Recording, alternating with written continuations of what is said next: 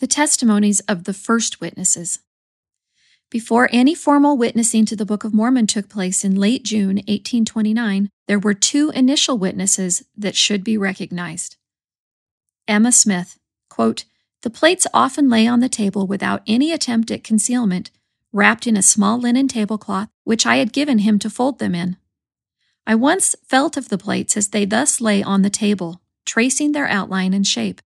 They seemed to be pliable like thick paper, and would rustle with a metallic sound when the edges were moved by the thumb, as one does sometimes thumb the edges of a book. I did not attempt to handle the plates, other than I have told you, nor uncover them to look at them. I was satisfied that it was the work of God, and therefore did not feel it to be necessary to do so." Close quote. Mary Whitmer. Acknowledging that there are only second-hand accounts of her story, Mary Whitmer, wife of Peter Whitmer Sr., was visited in June 1829 by the angel whom her grandson said she always referred to as Brother Nephi. Nephi stated to her, quote, "You have been very faithful and diligent in your labors, but you are tired because of the increase of your toil.